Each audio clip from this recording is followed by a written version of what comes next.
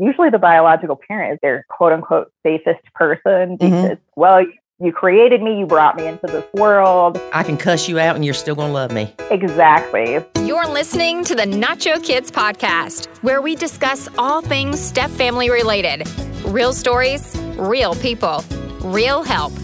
Your hosts are the creators of the Nacho Kids Method and the Nacho Kids Academy Step Family Coaching Team, Lori and David Sims. Welcome, welcome, welcome. Thank you. You're welcome. What's up, David? Not much, except coming up on the big 5-0. What? Not talking about Hawaii either. What are you talking about? I got a birthday coming up. What you want for your birthday? I want everybody to get something for my birthday. I don't know what that is yet. But I don't want people to give me stuff. I want to give to other people. So you're going to be a half a century old. Mm-hmm. Wow. Yep. And how old were you when I met you? 45. No. 28. No. 30 something. 5, 6, I 7. don't know.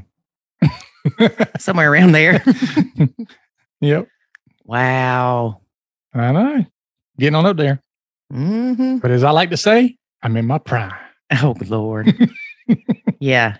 And he's having a midlife crisis. I am not having a midlife crisis. I told you, you are my midlife crisis.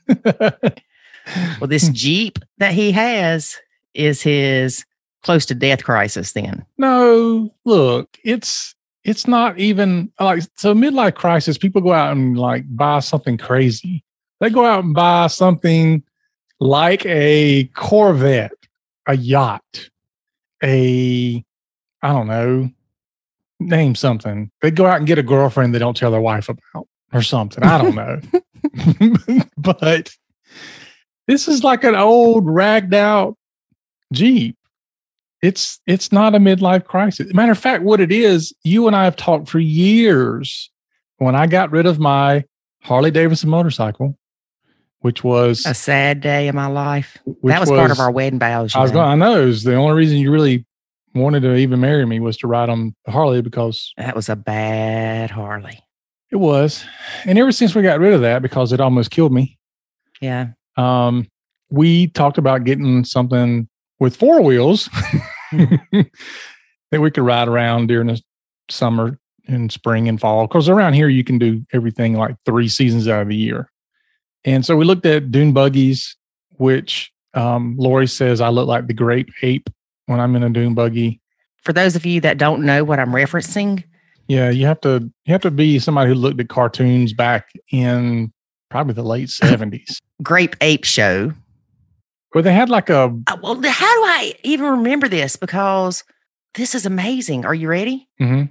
The Great Grape Ape Show is an American animated television series produced by Hanna-Barbera Productions and broadcast on ABC from September 6th to December 13th, 1975.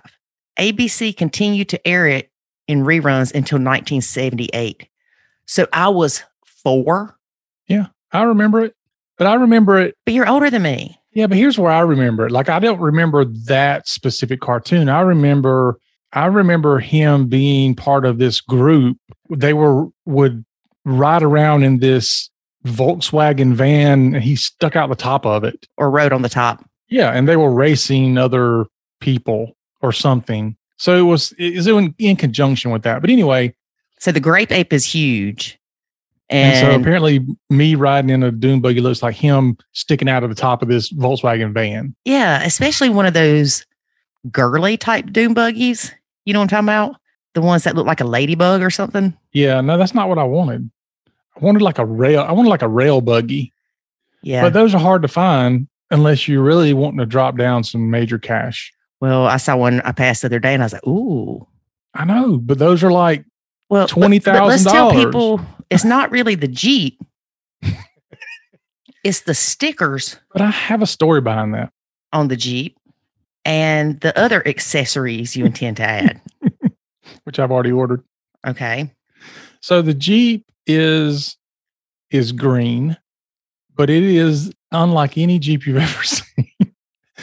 First of all, it looks mean. Yes, it's very mean looking. It sits way up off the ground. It's got like 37-inch tires.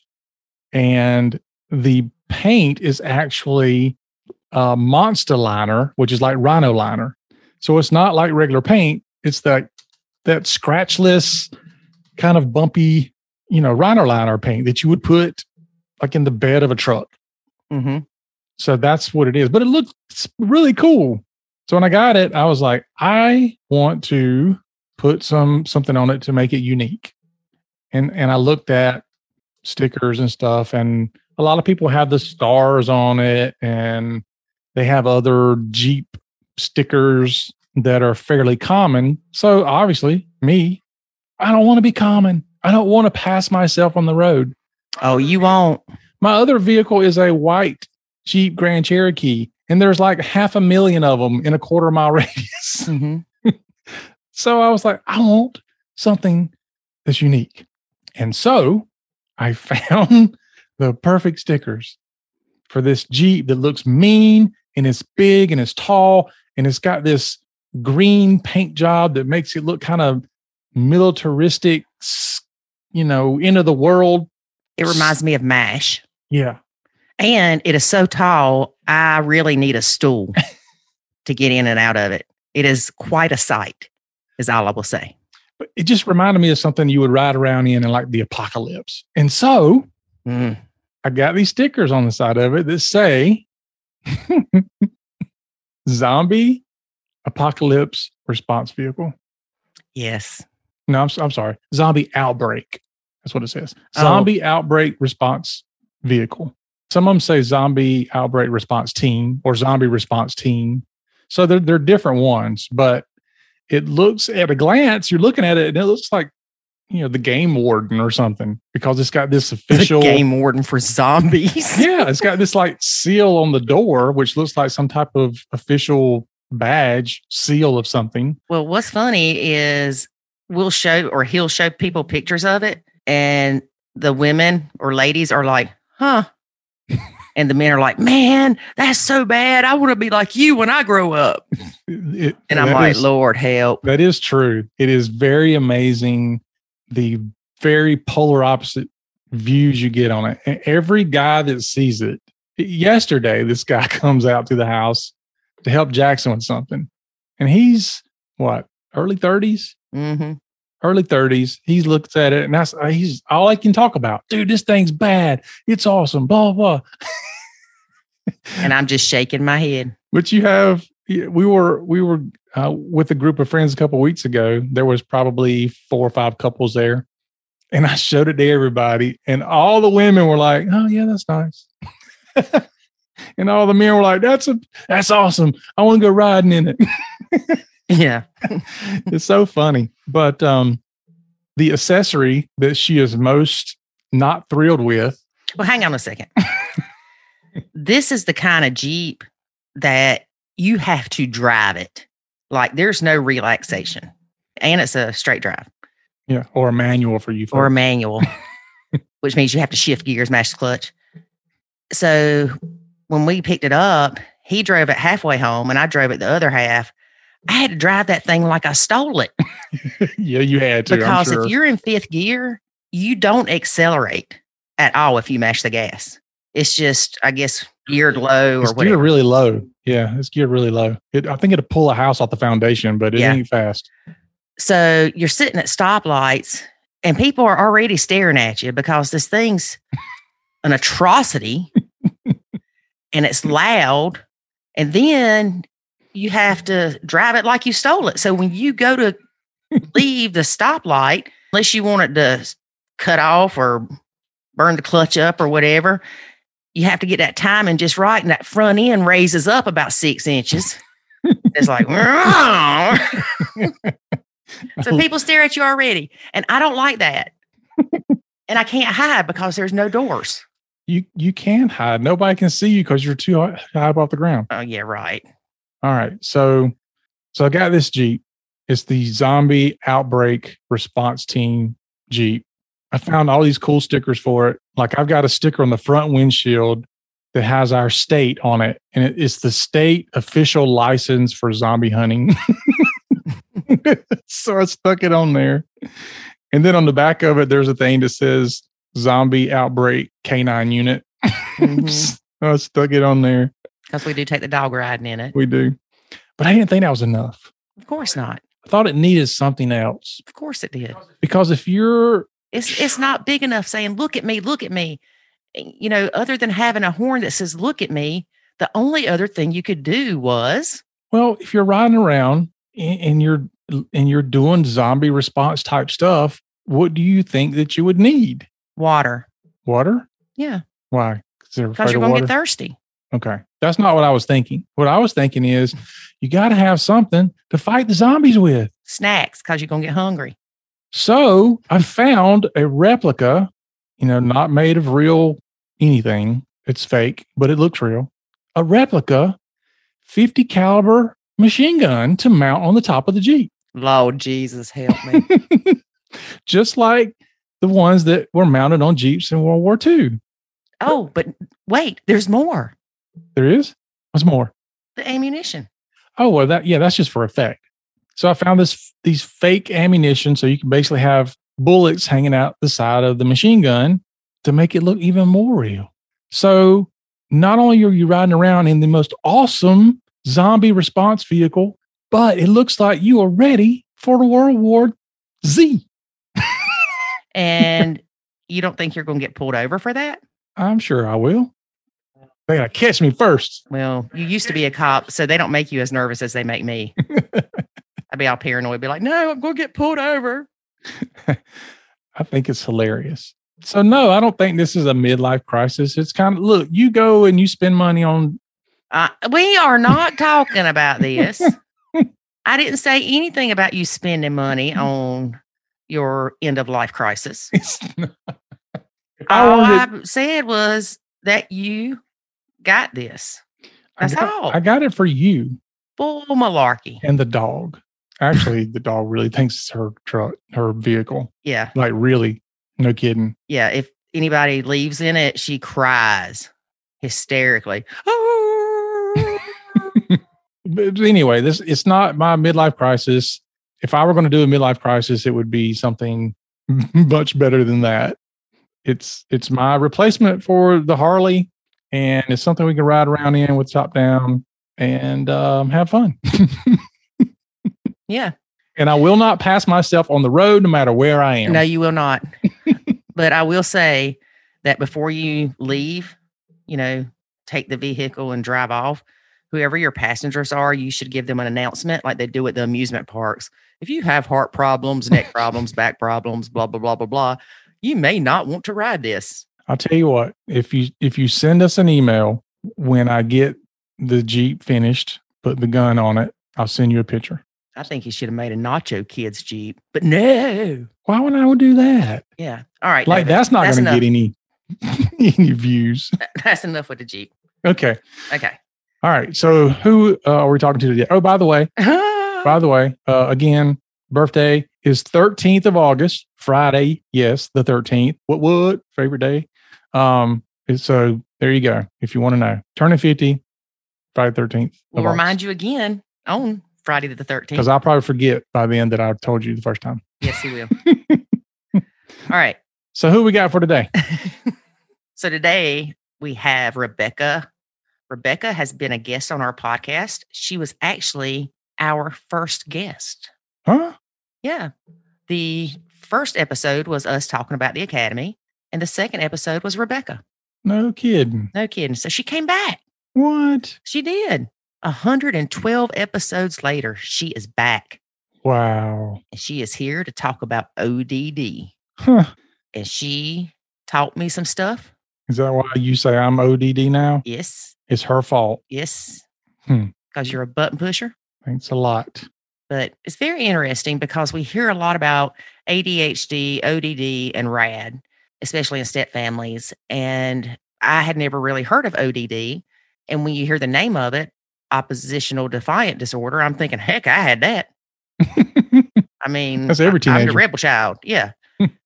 So it's great to get a clearer view of what ODD really is and what you can expect. Yeah, I agree. No, I don't agree because I'm ODD. Okay.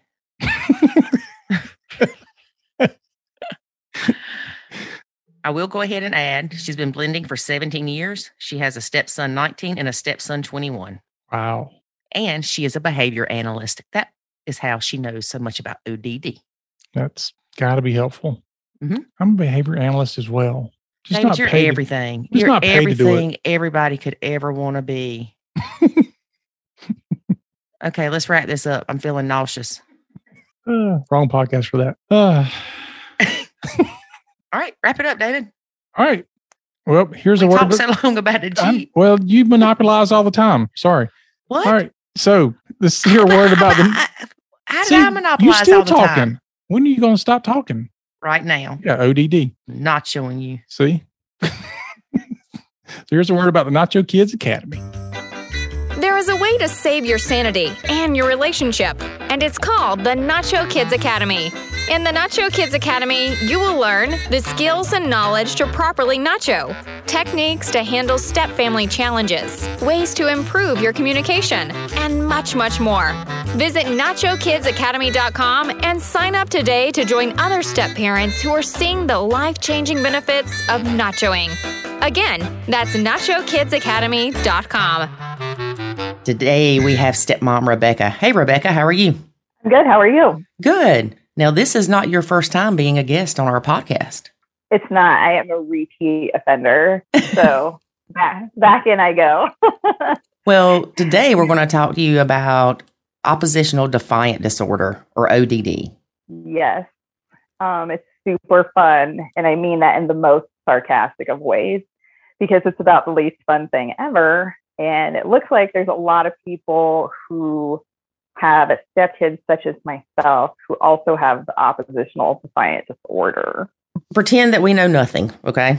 Okay. Start from the bottom level and tell us what it means, some examples of it, signs of it, all that happy stuff. You're going to be our WebMD for ODD.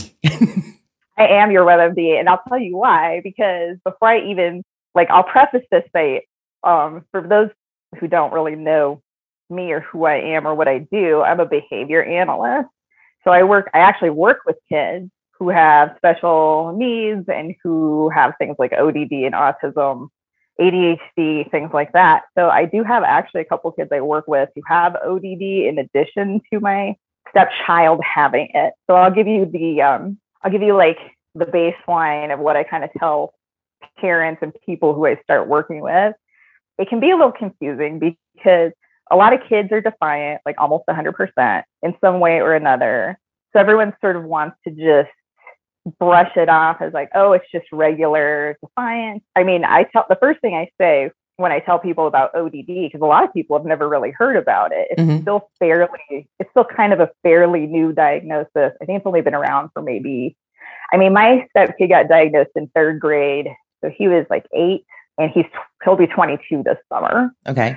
So this is how long. And then I think it only existed a little while before that. I know that there are some people in the group who have ODD diagnoses as well. So it's been around at least for my generation, I guess our generation, because we're probably relatively similar in age. But I had never heard of it until my stepchild was diagnosed. So I did all the research. So basically, the diagnostic criteria that you have to meet in order to get a diagnosis of ODD it's like a defiant child on steroids, basically. They're always or frequently angry or irritable. They lose their temper a lot. Like every little thing kind of sets them off. They're very touchy, argumentative, and defiant behavior. So it just argues with everybody, especially authority figures, which can be just, if you have a child, it's just adults. I mean, like any adult they might argue with, especially ones they see as authority figures. Parents, for instance, very actively defiant. Like you tell them to do something and it's not only no, but it's absolutely not. They'll argue with you. They'll come up with 80 different excuses as to why they're not going to do it. They'll probably fight. There might be screaming. Everyone's losing their tempers. Don't tend to be too great at following rules. They deliberately annoy other people. That's like a biggie. Oh, so wait a minute. Do you think David might have ODD since he's a button pusher? You know what? That's a good question, Lori. Now, I don't live at your house, so I can't honestly say that I'll believe whatever you say. You're here and David's not. So. Yeah. Good timing, huh? I'm going to go downstairs and be like, you have ODD. He'll be like, no, I don't. And then he'll start fighting with you about it. And you'll be like, argument made. Yeah. Oh, this is going to be so much fun. Oh, I can't wait to hear about this. And then they're also kind of vindictive sometimes. They might be spiteful. And the biggie, especially in my house, nobody loves being held accountable for the things they do wrong. It's like unpleasant, but it's to the point where blaming others for his or her mistakes or misbehavior is super bone deep. Mm-hmm. There is just almost no accountability. You can point it out like 80 different times, but it's just, I mean, we all kind of understand that it's easier to blame other people for our problems or for the thing, our mistakes, or right. But I mean, it kind of takes on a whole new life. And that's definitely been the case personally here at this house, where there is certainly not only no accountability, but there were a lot of people in his life who enabled him and to continue to enable him to be thinking that nothing he ever does is his fault. Mm-hmm. So yeah, that one's hard to get used to. But also there has to be, this has to last at least 6 months. It has to happen with individuals who are not their siblings, because we all know how siblings get. Mm-hmm. Age-wise, usually it's diagnosed about early childhood, which is tough because 3 to 5 year olds are a hot mess.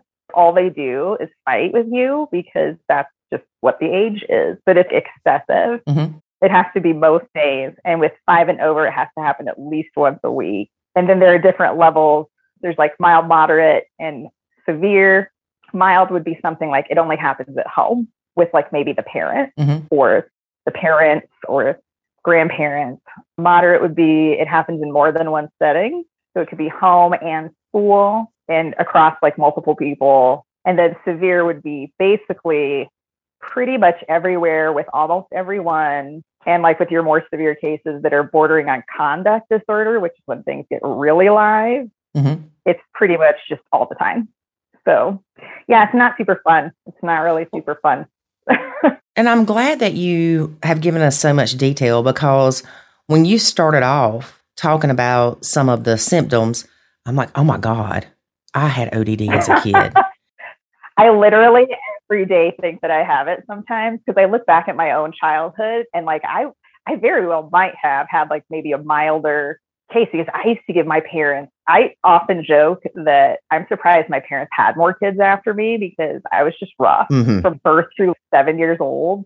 And all my siblings, except for one, are within 2 years of each other. So by the time I hit 9 and my baby brother was born, I was like the third adult in the house. But my parents also worked really hard with me. I was a spirited child, Lori. Well, and that's what I'm thinking too, because my son fits some of this criteria. He will argue mm-hmm. with me all day long about something, but he doesn't do it with David. Yes. And sometimes, depending on what happens, all kids, I would wager 99.9% of children argue with their parents, especially their biological parents, because there's sort of that, well, they're usually the biological parent is their quote unquote safest person because, mm-hmm. well, you created me, you brought me into this world. I can cuss you out and you're still going to love me. Exactly. But with everybody else, it's, ooh, they're not obligated at all. I'm going to just be on my best behavior. And with ODD, that just isn't always the case.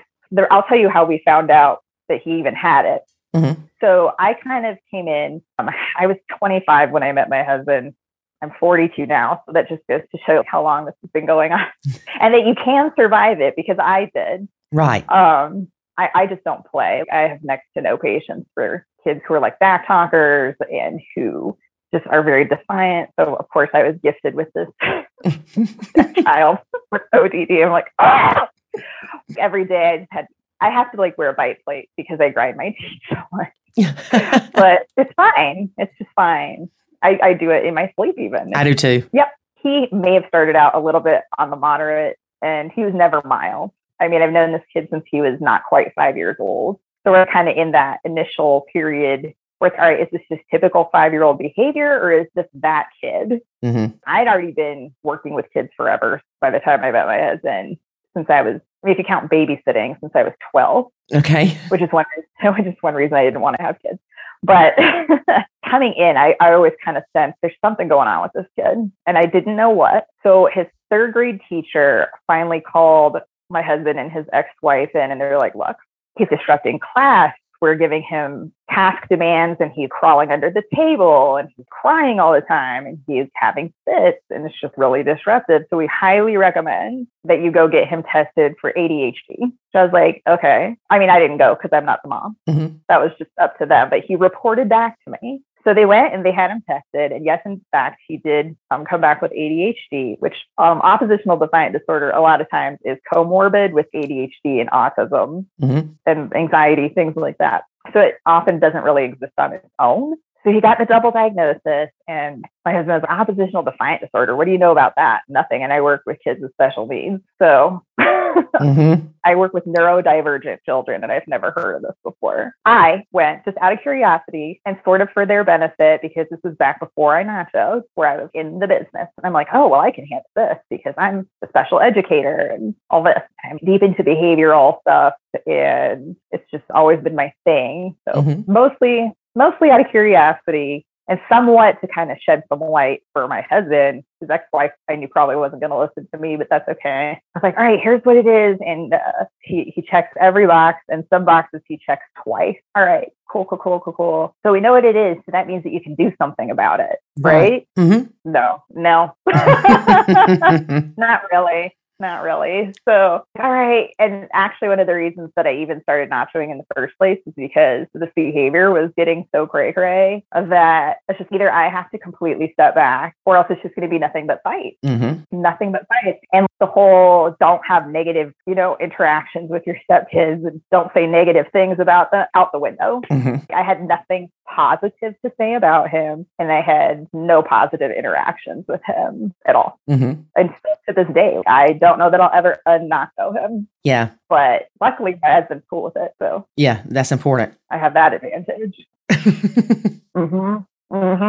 Well, still not having the most positive feelings, but but at least I can be neutral. Right. That's what I was going to say. Is there's a difference between being rude and neutral, and Nacho is being neutral. Exactly. And being mean is just being rude. Right. So it was getting to the point where I was sort of, I'm getting out and out mean, to the point where I'm not liking this at all. I don't really like myself that well for the way that I'm reacting to this child. And kind of knowing a little bit about oppositional defiant disorder from the research. And now since I've had them, I've had kids with ODD as clients, and I have some, the peer-reviewed journal research to sort of go into how to treat it, which it's difficult. It's not easy to treat. So, and it's kind of specific. There's actually a flow chart. I saw a flow chart. in one of the peer-reviewed journal articles about like how to handle in applied behavior analysis, how to handle defiance in a child like this. And the flow chart itself is pretty long. You have to actually break it up and teach it in separate segments. Because if you try and teach it all at once, you just get lost. Right. So it's not super easy to treat. So for the bio parents who have kids with ODD who are actually trying to get it treated, it's good for you, because it's not easy, and stick with it. Just know that I personally appreciate it. For the step parents who maybe are married or with the person who has the ODD child and is getting treated, just go along with the ride, because they're trying, and it's very difficult. And especially initially, because sometimes the behavior will get worse before it gets better. So it's tough, but hang in there. And for those who don't, just really step back. Yeah. Are there certain things that have been tied to causing children to have ODD? Some kind of trauma or? Yes. So they really, it's still kind of so new that they don't know, they being, I guess, the medical professional. I'm not a medical professional, just putting it out there. I never went to med school.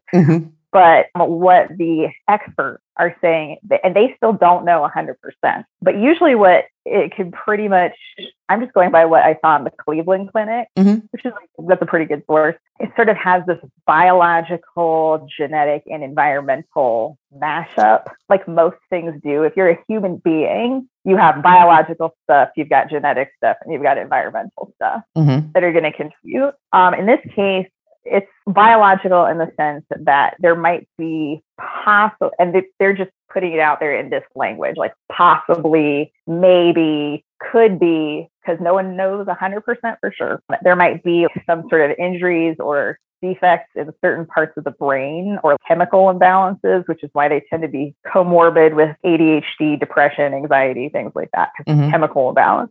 And then the genetic component is they might have a family history with maybe some mental health issues, or maybe somebody has a personality disorder. A lot of times kids who grow up with, not every time, but sometimes, a kid who grows up with ODD might catch as an adult a diagnosis of narcissistic personality disorder. I'm glad you said that, because when I was writing down the symptoms, I'm like, a lot of those are similar to narcissistic people. Yeah. Yeah. And there's like a health cluster B personality disorder checklist that would be narcissistic, and then antisocial personality disorder and histrionic personality disorder. My stepchild, personally, I think he moved from moderate to severe throughout, because he was never really properly treated. Obviously, I had no control over that, and I didn't want control over it because it would have killed me. I would have probably been taking so many medications. I mean, like, if you need to, you should, take. I'm not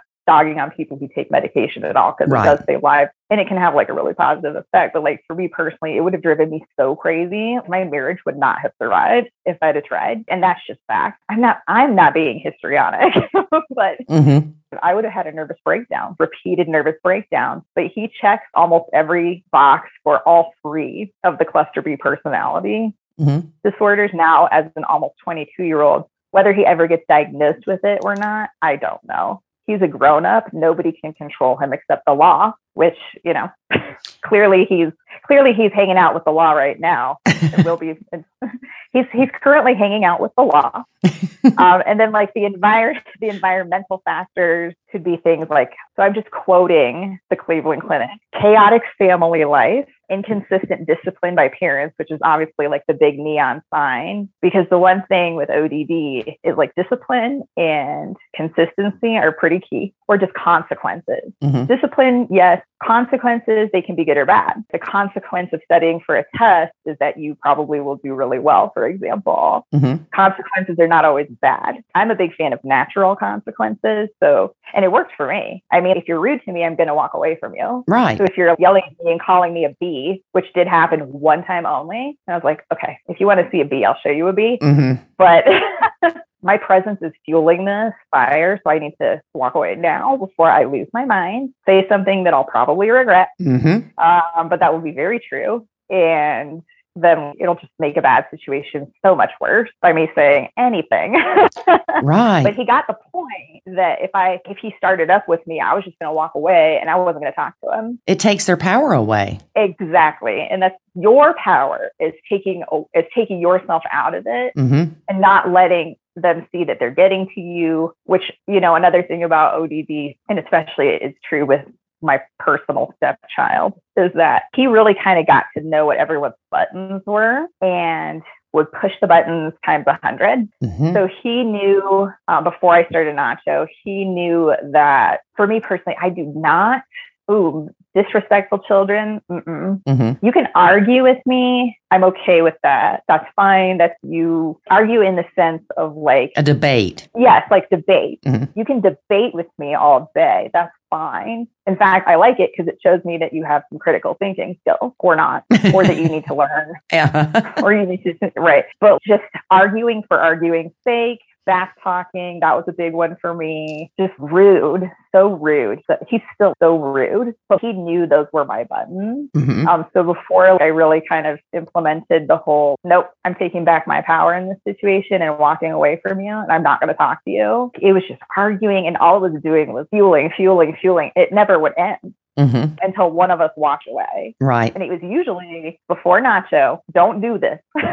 If you're the step, don't do this. That would be me putting him in his room, closing the door, holding the door shut until it was all like simmered down. You as the step parent cannot do this. Right. Yes. You cannot do it. Don't, because that's when things can really go from bad to worse. He also, almost everything that comes out of his mouth is a lie. Still to this day, he's very manipulative. He'll say whatever he thinks can get him what he wants. I do not fall for it. He knows this, so he doesn't try it with me because I've established, no, you're not going to do that.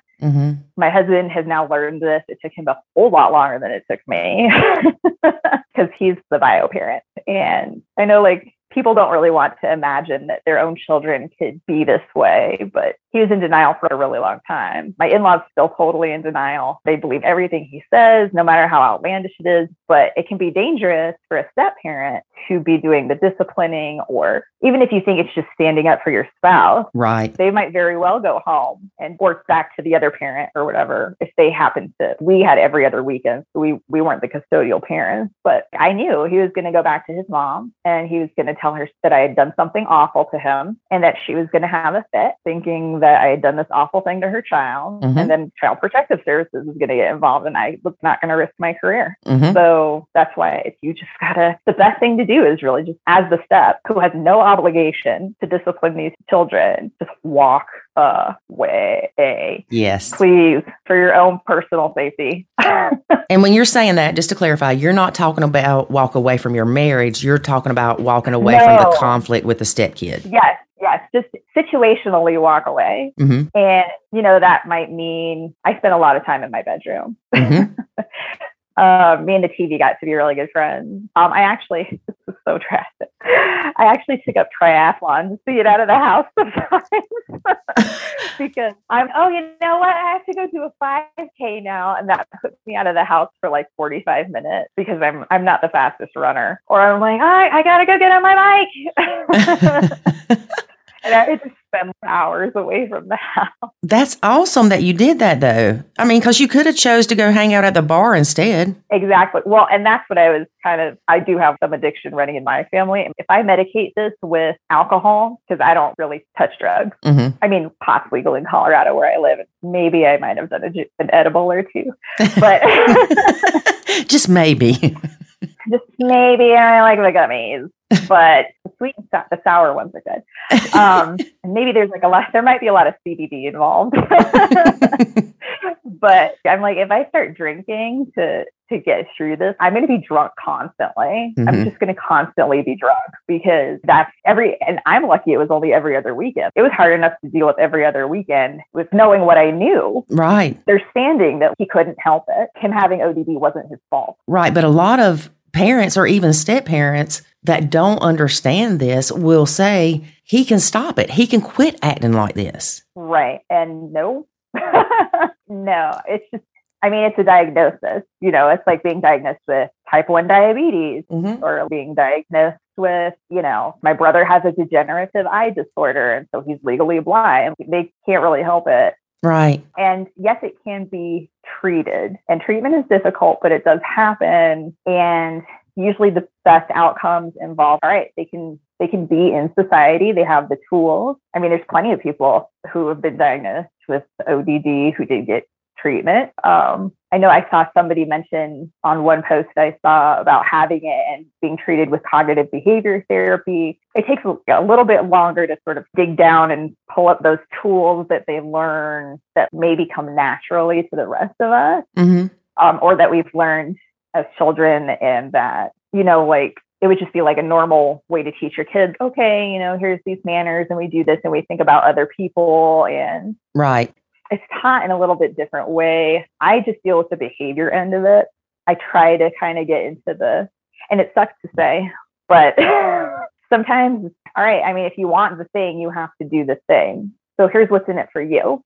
All you have to do is just this thing. And you can either, this is just how I deal with my clients. And if my stepchild had been my bio, I probably would have done the same. It's like, all you have to do is in this exact neutral tone, because I don't want to be emotional about it.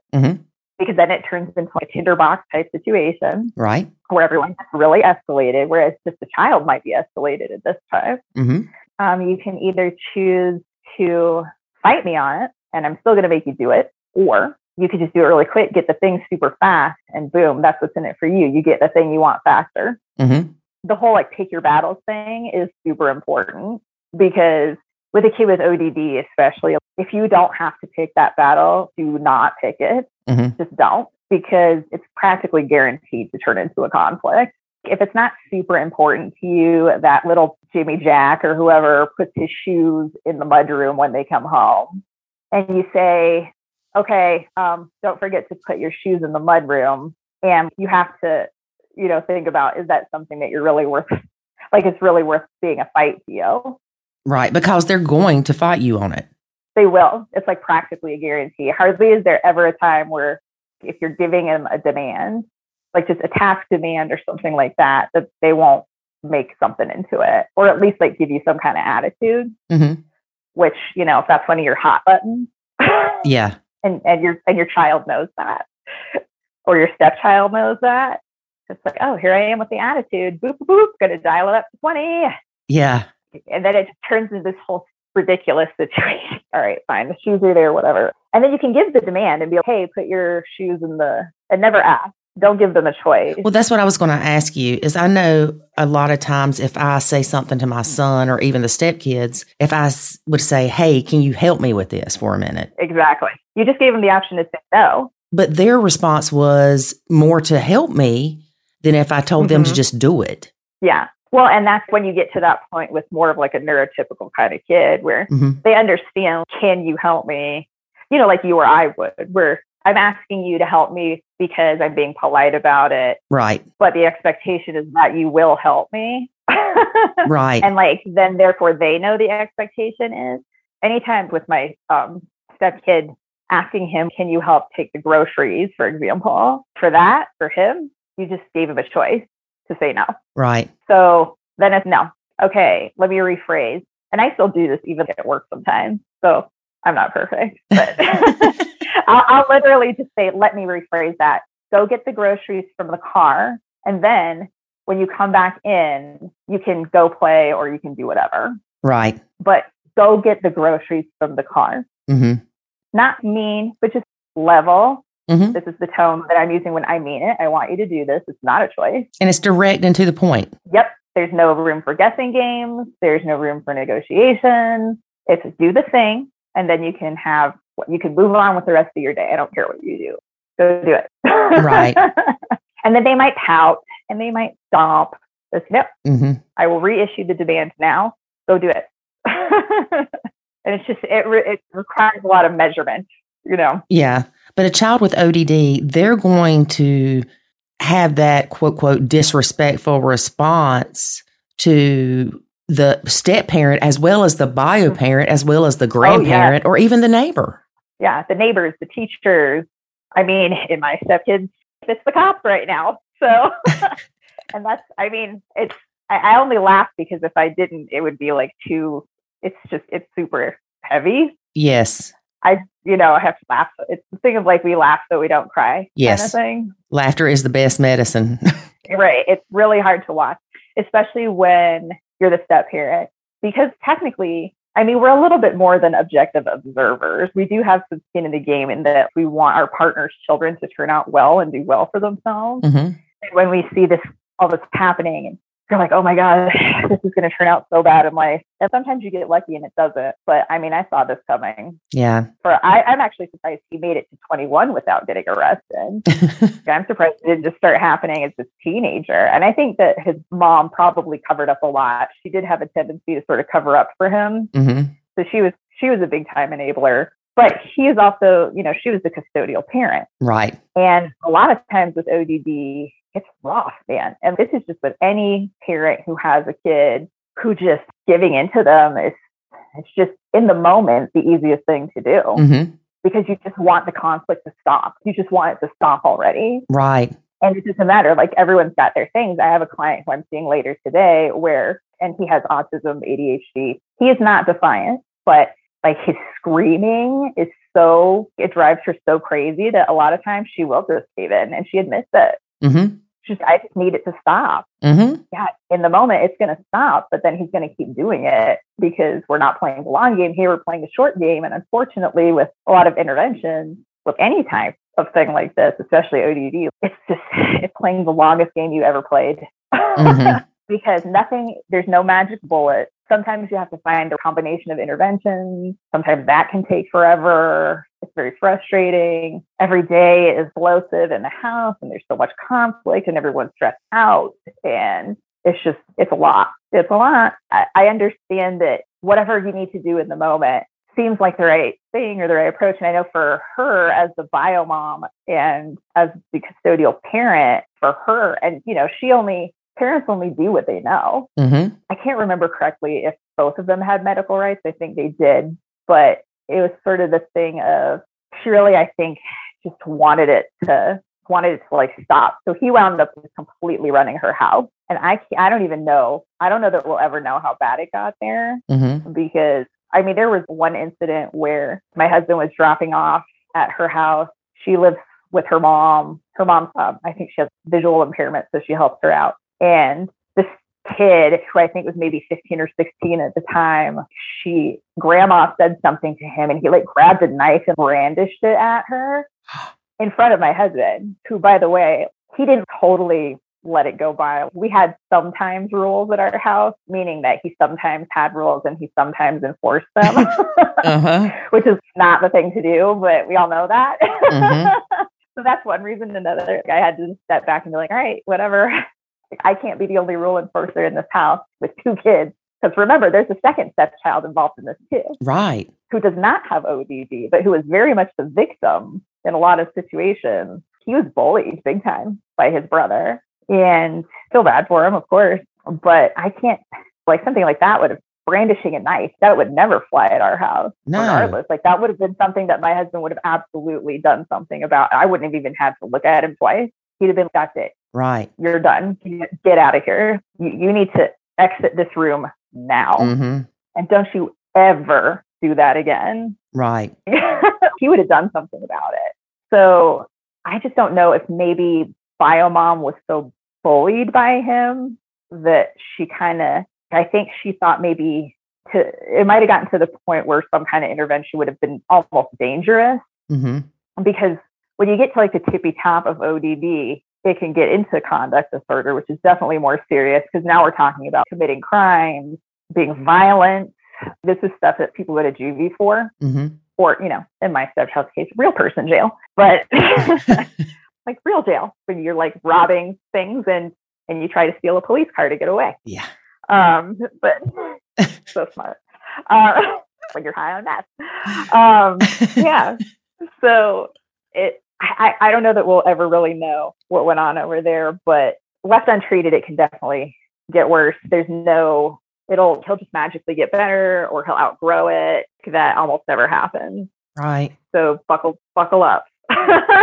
Yeah. Buckle up, step parent. For me, what I had to do just as a step parent, it was really frustrating for me because what do I do for a living? I can't treat him, but I can help you and I can back you up. I was willing to back up anyone who was willing to get him help. I would have gone to bio mom's house and then, does she need to listen to your mom?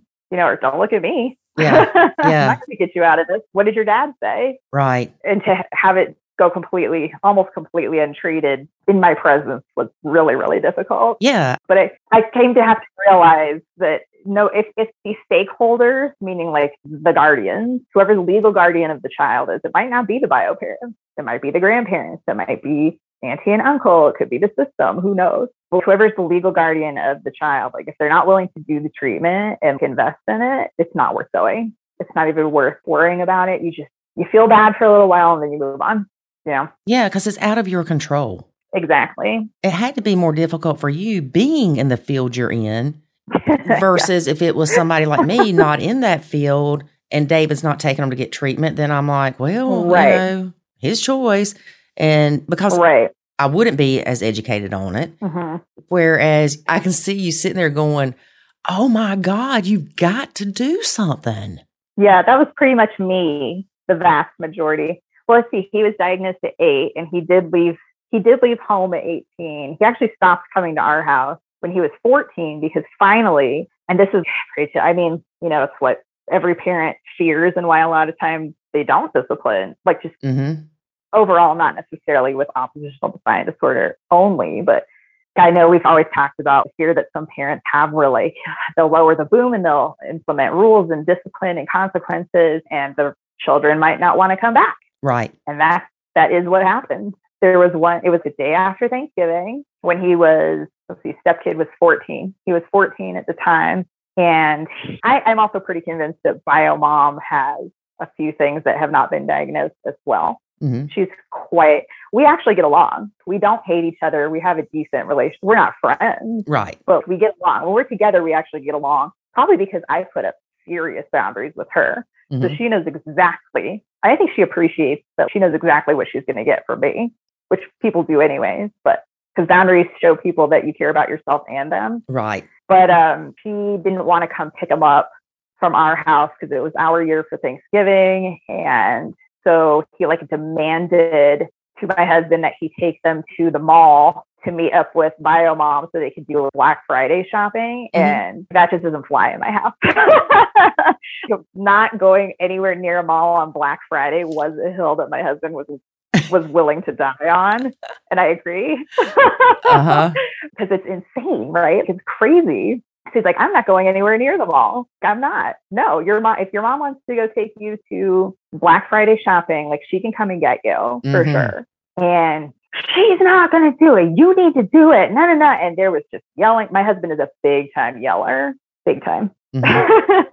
Which it's like you say, knowing what I knew about ODD, I was like, oh my God, you're just making it worse. Yeah. But I just sat there. Oh God, this is exactly what he wants. He wants to have control over your emotional responses and you're giving it to him.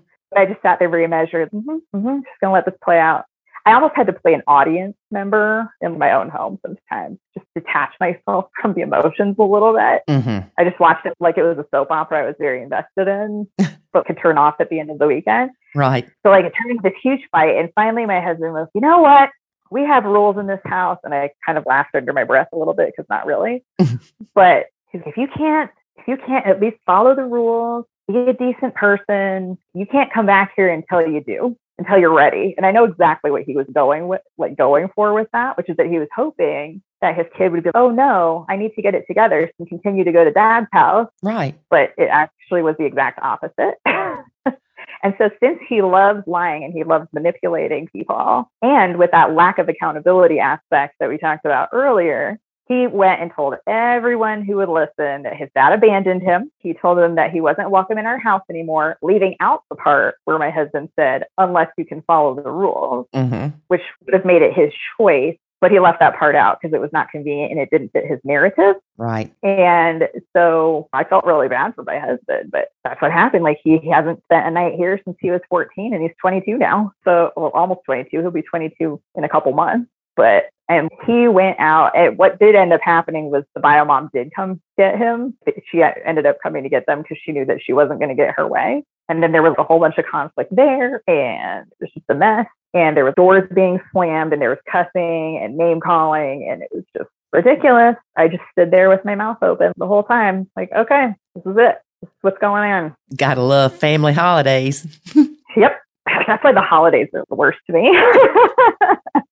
Plus, then he knew exactly who he could tell and who would believe him. Right. So the result of that, the long-term result has been he went and told my in-laws, oh, dad is so bad to me. They already had been enabling him a lot because my husband and his ex-wife was the first divorce has happened. And so they thought, oh, these kids. And yeah, I mean, divorce is very tough for kids, even when it happens at a young age. But they just used it and excused it. They excused his behavior. They told him there was nothing wrong with him, that it was everybody else. Everyone was after him, and just really like perpetuated that whole no accountability thing. So now we have strained relationships with my in-laws as a result of him going off and telling them, dad put me out, blah, blah, blah. And they're like, oh, your dad's so mean and he's the worst. So he didn't come back after being 14 years old? Nope. He came back for like maybe a day here, 10 minutes there. He showed up drunk one night looking for money. That's pretty much how it wound up. And now, ironically, because he's behind bars, he's talked to my husband more in the last 2 months than he did in the previous 2 years, where we didn't even know where he was some of the time. Mm-hmm. I mean, there was a good 2-year period where like nobody knew where he was. Right. Like he ran out. Bio mom finally put her foot down about something and meant it at the age of 17 and a half years old. Too late. Yeah. And he ran out at 18 and called her the C word and said that she ruined his life and that he and his then boyfriend had gotten married behind everyone's back, and boom, gone for like 2 years.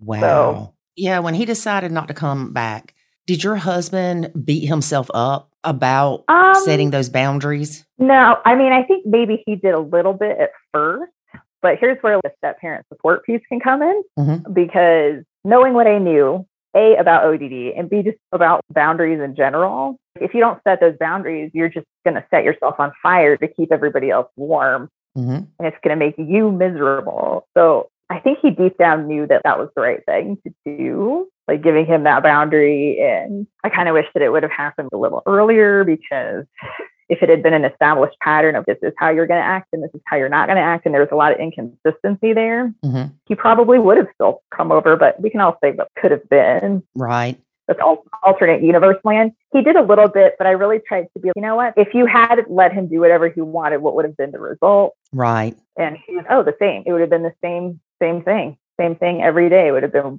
more conflict. It probably would have gotten worse. He had to kind of talk himself through. I mean, it's still hard for him to this day. His kid is in jail. And he does occasionally say things, I wish I would have done this. I wish I would have done that. And the thing that he wishes he would have done almost always, I wish I would have consistently disciplined him when he was at our house from a young age. All I can do is just nod my head and Yeah. Yeah, but what happened. And you know, we're here now. This is presently what's going on. You can't change the past, but you can change how you interact with him from now on. And however he chooses to interpret that, or what he chooses to do with your boundaries, is up to him. But you're protecting yourself at this stage in the game. He's an adult. You know, you're not obligated to bail him out. In fact, you probably shouldn't. Right. And that's what I was going to ask. Is he able to be bailed out?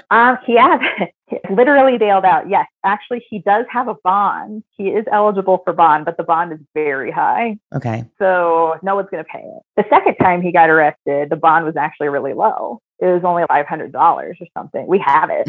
I mean, we have that money, but my husband goes, nope, I'm not going to do it. I'm not going to, because by this time we've already gone through him being MIA for 2 years. And my husband had really figured out, this is what I'm saying, if you just step back and let chips fall where they may, he got it eventually that his kid only came around when he wanted something, when he wanted money or when he wanted a car. I mean, he never did get the car, but you know, we keep separate bank accounts because nope, you can go ahead and spend whatever money you want on your child bailing him out, thinking that you're going to buy his respect, but it's not going to happen. I know that. So that's why I keep my bank account separate. And I don't say that out loud. I just say that in my head. I do not say that out loud. But when he says things like, you know, he only comes around when he wants something anyways. Yeah.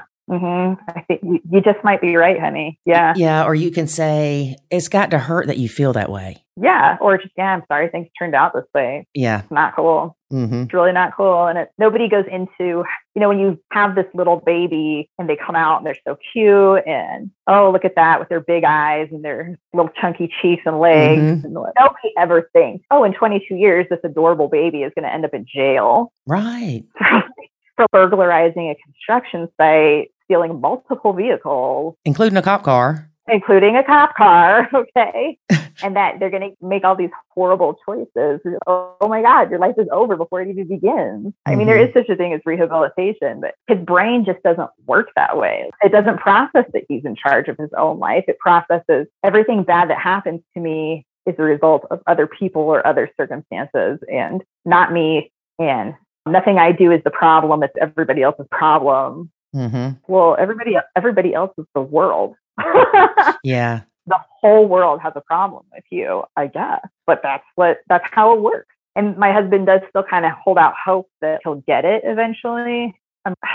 Not without some serious intervention at this point. And he has to actually want it. And that's the other thing. He won't get that intervention being in jail. No. And if he's even offered it as an adult, I mean, and with anybody, if you get an intervention, you have to actually want to participate in that process in order for it to work.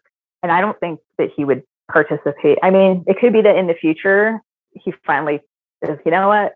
I can't really do this. I'm going to have to do something. But if people keep bailing him out and if people keep excusing his behavior, like my in-laws still do to this day, which is why I nacho them too. He's just always going to have that. If he gets that constant feedback of it's not your fault, there's nothing, the problem isn't you, it's the world. Right. Or you poor baby. If your mama would have did this, this wouldn't have happened. Yeah. Yeah. Well, yeah. And he'll definitely slander. I think I'm the only person he doesn't trash talk to anyone who will listen. Because you nachoed. Exactly. Because he knows factually that what he does has no effect on my day. He cannot faze me. He's tried a lot as a kid. Nope, I'm just going to walk away. I'm not putting up with it. And he knows it. He has said so before. As an adult, he left a message for my husband one night. I think he was probably maybe drunk and high, but it was really late at night. That's why I think that. And he still has substance abuse issues, but which I'm sure does not help the ODD. No. And in fact, sometimes it can lead to substance. It's not unheard of that you'll grow up and have some substance issues with ODD. And, he's like, you and Becca, you're the only ones who didn't put up with me and my stupid crap. I'll put in crap. It wasn't crap what he said, but put that in here for the public podcast. And he does acknowledge, and he knows even on a subconscious level that I'm whatever. I really don't. You can do whatever you want. It's not going to affect my day. But if you do something to me or to mine, I will give you a consequence for it, personally to me or mine. You're not going to get away with it, but I'm also not going to raise my voice. I'm not going to fight with you. My reactions are always, if it was to me, I would walk away. If he was he never really tried anything with my pet, luckily. I think because he probably knew that I would have gone like ballistic, but. Right. Because those are your babies. Oh, yes. And I'm happy to tell you, sidebar, last time I talked to you, I only had the 2 dogs and I was lamenting the fact that I couldn't get a cat because I couldn't talk my husband into it. Guess what happened? I got a cat. So I win. Yes. It was a few months after that. Awesome. So if David wants to know, I now have 1 cat. Or if he was cutting up at my family's house.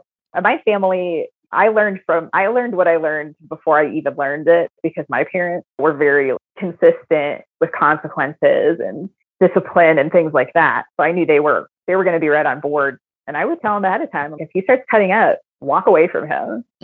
Or it's your house. If you want him out of there for a few minutes, take him out of your house for a few minutes. Yeah, just don't engage. Right. Let him go sit on the lawn.